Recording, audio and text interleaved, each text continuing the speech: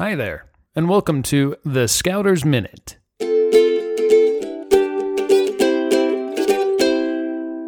This week's Scouter's Minute is brought to you by CountryMeats.com. Start your next fundraiser for your pack or troop in 3 easy steps. First, pick your flavors and place your order. Their simple-to-use online order form makes it easy for you to choose any combination of their 12-plus different flavors. Second, sell them. And third, count your profits. Also, check out their new contactless fundraising options. Go to countrymeats.com/sample pack to request your sample box today. Now, on to this week's Scouter's Minute.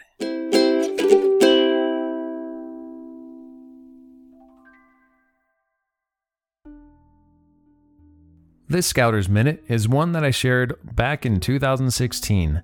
This was way before I even thought of creating this podcast and having our weekly Scouter's Minutes available by both text and audio.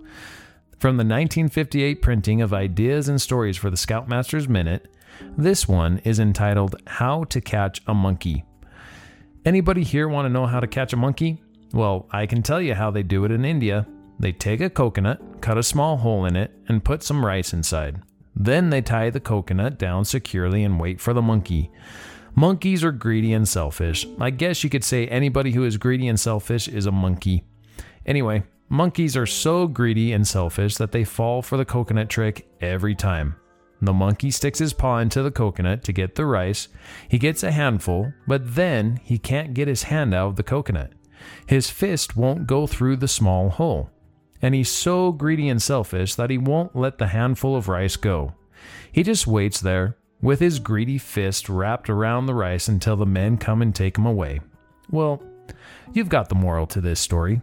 Don't be greedy and selfish, or you may make a monkey of yourself.